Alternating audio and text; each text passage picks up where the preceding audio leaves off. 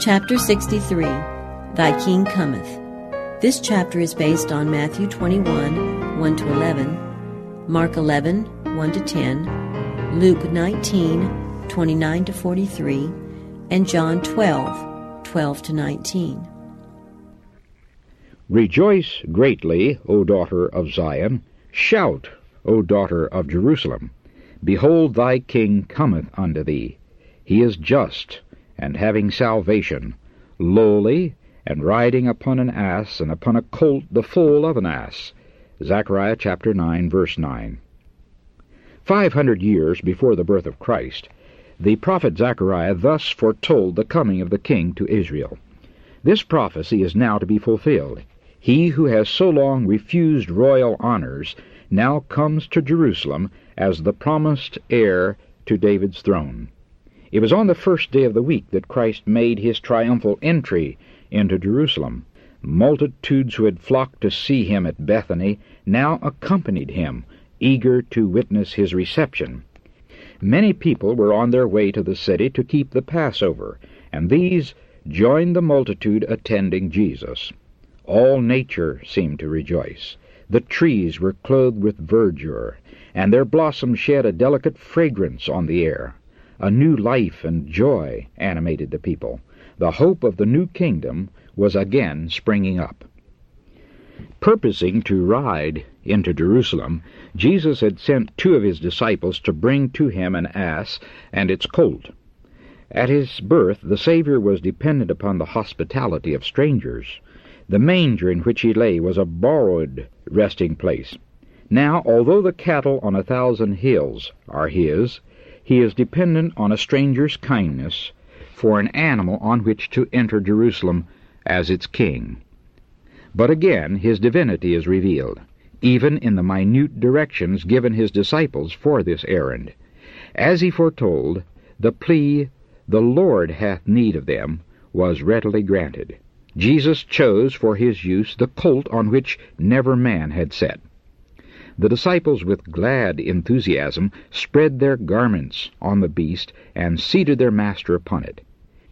Heretofore Jesus had always traveled on foot, and the disciples had at first wondered that he should now choose to ride. But hope brightened in their hearts with the joyous thought that he was about to enter the capital, proclaim himself king, and assert his royal power. While on their errand, they communicated their glowing expectations to the friends of Jesus, and the excitement spread far and near, raising the expectations of the people to the highest pitch. Christ was following the Jewish custom for a royal entry. The animal on which he rode was that ridden by the kings of Israel, and prophecy had foretold that thus the Messiah should come to his kingdom. No sooner was he seated upon the colt than a loud shout of triumph rent the air. The multitudes hailed him as Messiah, their king. Jesus now accepted the homage which he had never before permitted, and the disciples received this as proof that their glad hopes were to be realized by seeing him established on the throne. The multitude were convinced that the hour of their emancipation was at hand. In imagination they saw the Roman armies driven from Jerusalem, and Israel once more an independent nation. All were happy and excited. The people vied with one another in paying him homage. They could not display outward pomp and splendor, but they gave him the worship of happy hearts. They were unable to present him with costly gifts, but they spread their outer garments as a carpet in his path, and they also strewed the leafy branches of the olive and the palm in the way. They could lead the triumphal procession with no royal standards, but they cut down the spreading palm boughs, nature's emblem of victory, and waved them aloft with loud acclamations and hosannas. As they proceeded, the multitude was continually increased by those who had heard of the coming of Jesus and hastened to join the procession. Spectators were constantly mingling with the throng and asking, "Who is this? What does all this commotion signify?"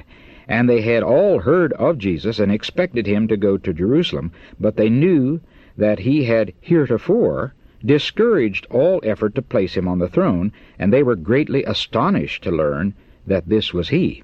They wondered what could have wrought this change in him, who had declared that his kingdom was not of this world. Their questionings are silenced by a shout of triumph. Again and again it is repeated by the eager throng. It is taken up by the people afar off and echoed from the surrounding hills and valleys. And now the procession is joined by crowds from Jerusalem. From the multitudes gathered to attend the Passover, thousands go forth to welcome Jesus. They greet him with the waving of palm branches and a burst of sacred song. The priests at the temple sound the trumpet for evening service, but there are few to respond, and the rulers say to one another in alarm, "The world is gone after him." Never before in his earthly life had Jesus permitted such a demonstration. He clearly foresaw the result. It would bring him to the cross, but it was his purpose thus publicly to present himself as the Redeemer. He desired to call attention to the sacrifice that was to crown his mission to a fallen world. While the people were assembling at Jerusalem to celebrate the Passover, he, the antitypical lamb, by a voluntary act, set himself apart as an oblation. It would be needful for his church in all succeeding ages to make his death for the sins of the world a subject of deep thought and study.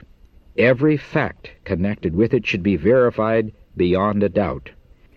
It was necessary, then, that the eyes of all people should now be directed to him. The events which preceded his great sacrifice must be such as to call attention to the sacrifice itself. After such a demonstration as that attending his entry into Jerusalem, all eyes would follow his rapid progress to the final scene. The events connected with this triumphal ride would be the talk of every tongue, and would bring Jesus before every mind. After his crucifixion, many would recall these events in their connection with his trial and death. They would be led to search the prophecies, and would be convinced that Jesus was the Messiah, and in all lands converts to the faith would be multiplied. In this one triumphant scene of his earthly life, the Savior might have appeared escorted by heavenly angels and heralded by the trump of God. But such a demonstration would have been contrary to the purpose of his mission, contrary to the law which had governed his life. He remained true to the humble lot he had accepted. The burden of humanity he must bear until his life was given for the life of the world. This day, which seemed to the disciples the crowning day of their lives, would have been shadowed with gloomy clouds had they known that this scene of rejoicing was but a prelude to the suffering and death of their Master. Although he had repeatedly told them of his certain sacrifice, yet in the glad triumph of the present they forgot his sorrowful words and looked forward to his prosperous reign on David's throne. New accessions were made continually to the procession, and with few exceptions, all who joined it caught the inspiration of the hour and helped to swell the hosannas that echoed and re-echoed from hill to hill and from valley to valley. The shouts went up continually, "Hosanna to the Son of David! Blessed is he that cometh in the name of the Lord! Hosanna in the highest!" Never before had the world seen such a triumphal procession. It was not like that of the earth's famous conquerors. No train of mourning captives, as trophies of kingly valor, made a feature of that scene. But about the Savior were the glorious trophies of his labors of love for sinful man. There were the captives whom he had rescued from Satan's power, praising God for their deliverance. The blind, whom he had restored to sight, were leading the way. The dumb, whose tongues he had loosed, shouted the loudest hosannas. The cripples whom he had healed bounded with joy, and were the most active in breaking the palm branches and waving them before the Savior. Widows and orphans were exalting the name of Jesus for his works of mercy to them. The lepers whom he had cleansed spread their untainted garments in his path, and hailed him as the King of glory. Those whom his voice had awakened from the sleep of death were in that throng. Lazarus, whose body had seen corruption in the grave, but who now rejoiced in the strength of glorious manhood, led the beast on which the Savior rode. Many Pharisees witnessed the scene, and, burning with envy and malice, sought to turn the current of popular feeling. With all their authority they tried to silence the people, but their appeals and threats only increased the enthusiasm. They feared that this multitude, in the strength of their numbers, would make Jesus king. As a last resort, they pressed through the crowd to where the Savior was, and accosted him with reproving and threatening words. "Master, rebuke thy disciples." They declared that such noisy demonstrations were unlawful and would not be permitted by the authorities. But they were silenced by the reply of Jesus. "I tell you that if these should hold their peace, the stones would immediately cry out." That scene of triumph was of God's own appointing. It had been foretold by the prophet, and man was powerless to turn aside God's purpose. Had men failed to carry out his plan, he would have given a voice to the inanimate stones, and they would have hailed his Son with acclamations of praise. As the silenced Pharisees drew back, the words of Zechariah were taken up by hundreds of voices. "Rejoice greatly, O daughter of Zion. Shout, O daughter of Jerusalem. Behold, thy King cometh unto thee. He is just, and having salvation, lowly, and riding upon an ass, and upon a colt, the foal of an ass." When the procession reached the brow of the hill, and was about to descend into the city, Jesus halted, and all the multitude with him. Before them lay Jerusalem in its glory, now bathed in the light of the declining sun. The temple attracted all eyes. In stately grandeur it towered above all else, seeming to point toward heaven, as if directing the people to the only true and living God. The temple had long been the pride and glory of the Jewish nation. The Romans also prided themselves in its magnificence. A king appointed with the Romans had united with the Jews to rebuild and embellish it, and the emperor of Rome had enriched it with his gifts. Its strength, riches, and magnificence had made it one of the wonders of the world.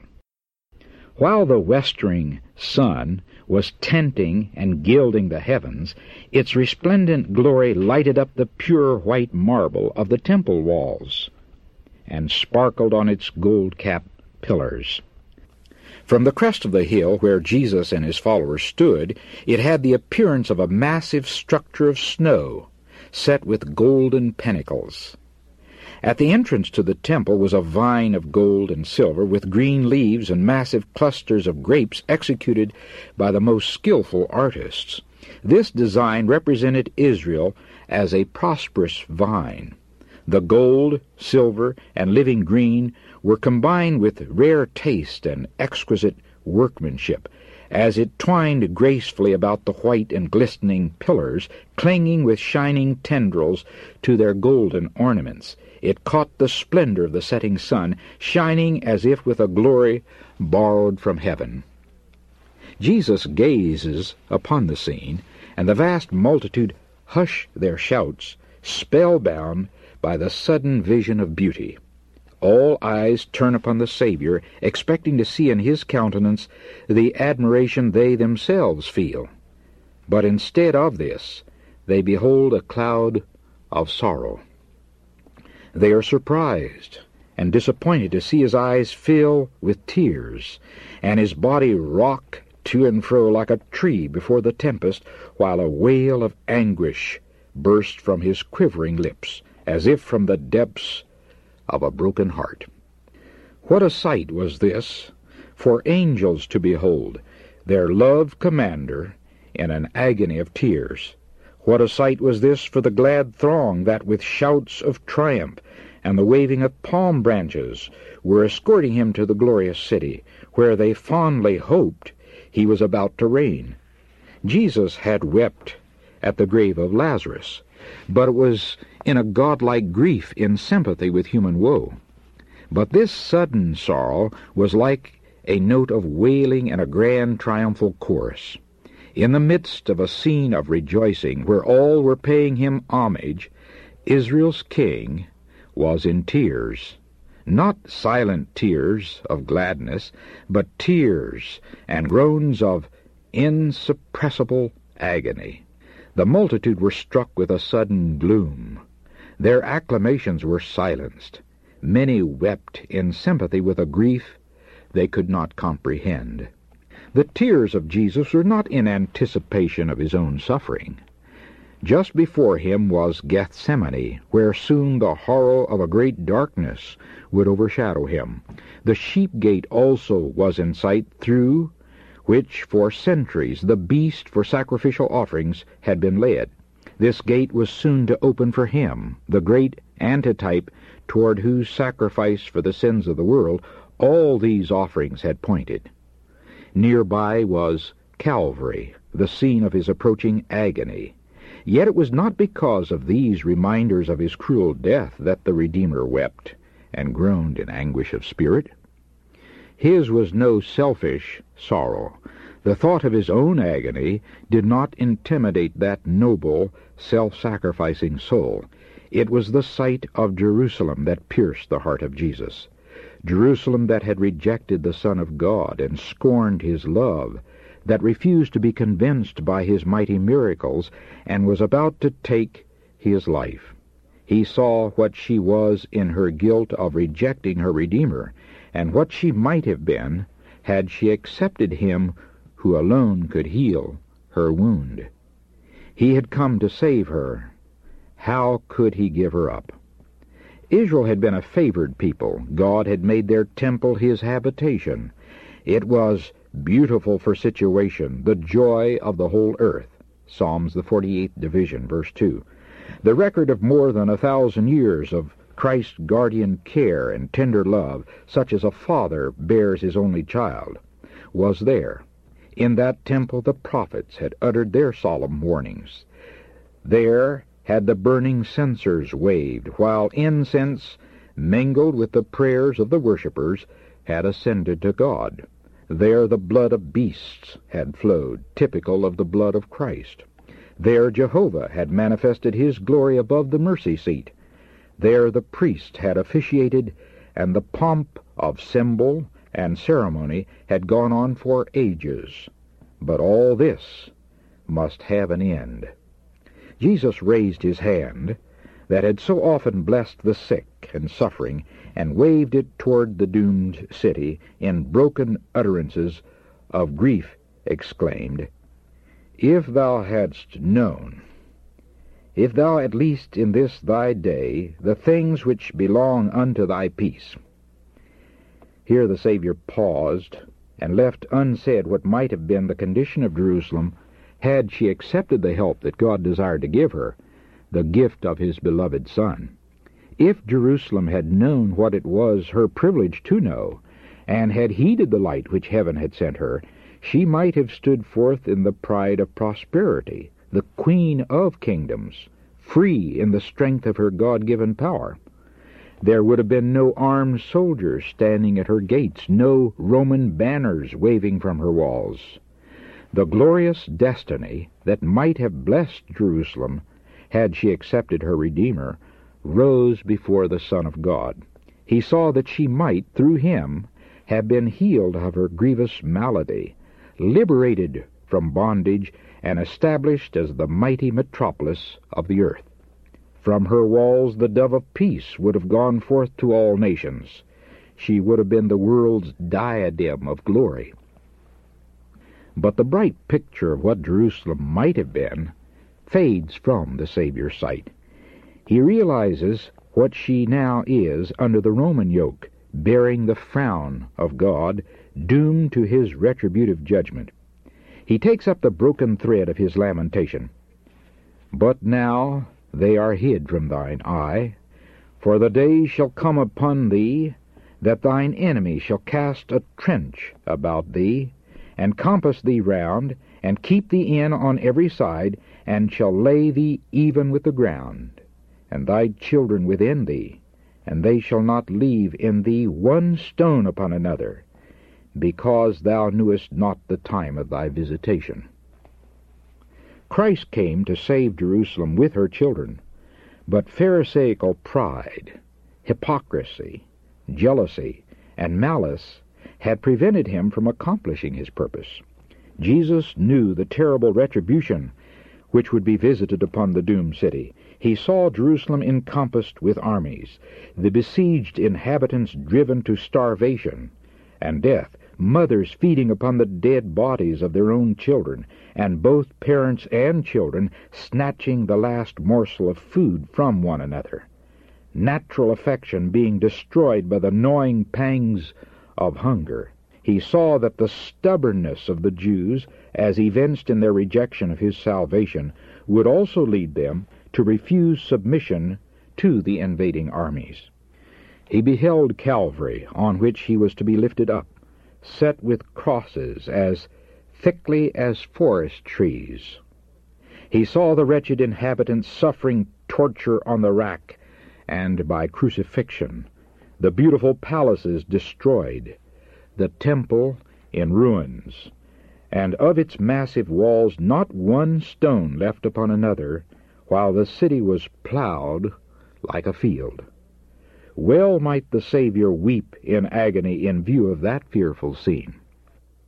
Jerusalem had been the child of his care, and as a tender father mourns over a wayward son, so Jesus wept over the beloved city.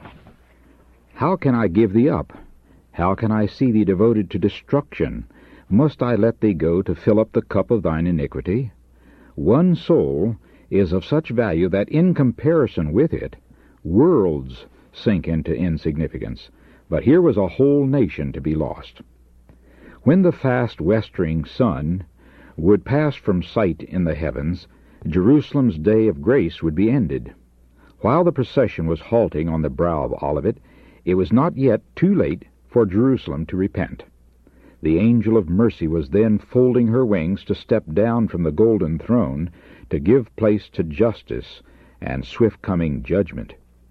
But Christ's great heart of love still pleaded for Jerusalem, that had scorned his mercies, despised his warnings, and was about to imbrue her hands in his blood. If Jerusalem would but repent, it was not yet too late. While the last rays of the setting sun were lingering on temple, tower, and pinnacle, would not some good angel lead her to the Savior's love and avert her doom? Beautiful and unholy city, that had stoned the prophets, that had rejected the Son of God, that was locking herself by her impenitence in fetters of bondage, her day of mercy was almost spent. Yet again the Spirit of God speaks to Jerusalem. Before the day is done, another testimony is borne to Christ. The voice of witness is lifted up, responding to the call from a prophetic past. If Jerusalem will hear the call, if she will receive the Savior who is entering her gates, she may yet be saved. Reports have reached the rulers in Jerusalem that Jesus is approaching the city with a great concourse of people, but they have no welcome for the Son of God. In fear they go out to meet him, hoping to disperse the throng. As the procession is about to descend the Mount of Olives, it is intercepted by the rulers. They inquire the cause of the tumultuous rejoicing. As they question, "Who is this?" the disciples, filled with the spirit of inspiration, answer this question. In eloquent strains they repeat the prophecies concerning Christ. Adam will tell you, "It is the seed of the woman that shall bruise the serpent's head." Ask Abraham. He will tell you it is Melchizedek, king of Salem, king of peace, Genesis chapter 14, verse 18. Jacob will tell you he is Shiloh of the tribe of Judah. Isaiah will tell you Emmanuel, wonderful, Counselor, the mighty God, the everlasting Father, the Prince of Peace, Isaiah chapter 7, verse 14, Isaiah chapter 9, verse 6. Jeremiah will tell you the branch of David, the Lord our righteousness, Jeremiah chapter 23, verse 6. Daniel will tell you he is the Messiah. Hosea will tell you he is the Lord God of hosts. The Lord is his memorial, Hosea chapter 12, verse 5. John the Baptist will tell you he is the Lamb of God, which taketh away the sin of the world, John chapter 1, verse 29. The great Jehovah has proclaimed from his throne, "This is my beloved Son," Matthew chapter 3, verse 17. We, his disciples, declare, "This is Jesus, the Messiah, the Prince of Life, the Redeemer of the world." And the prince of the powers of darkness acknowledges him, saying, "I know thee who thou art, the Holy One of God." Mark chapter 1, verse 24.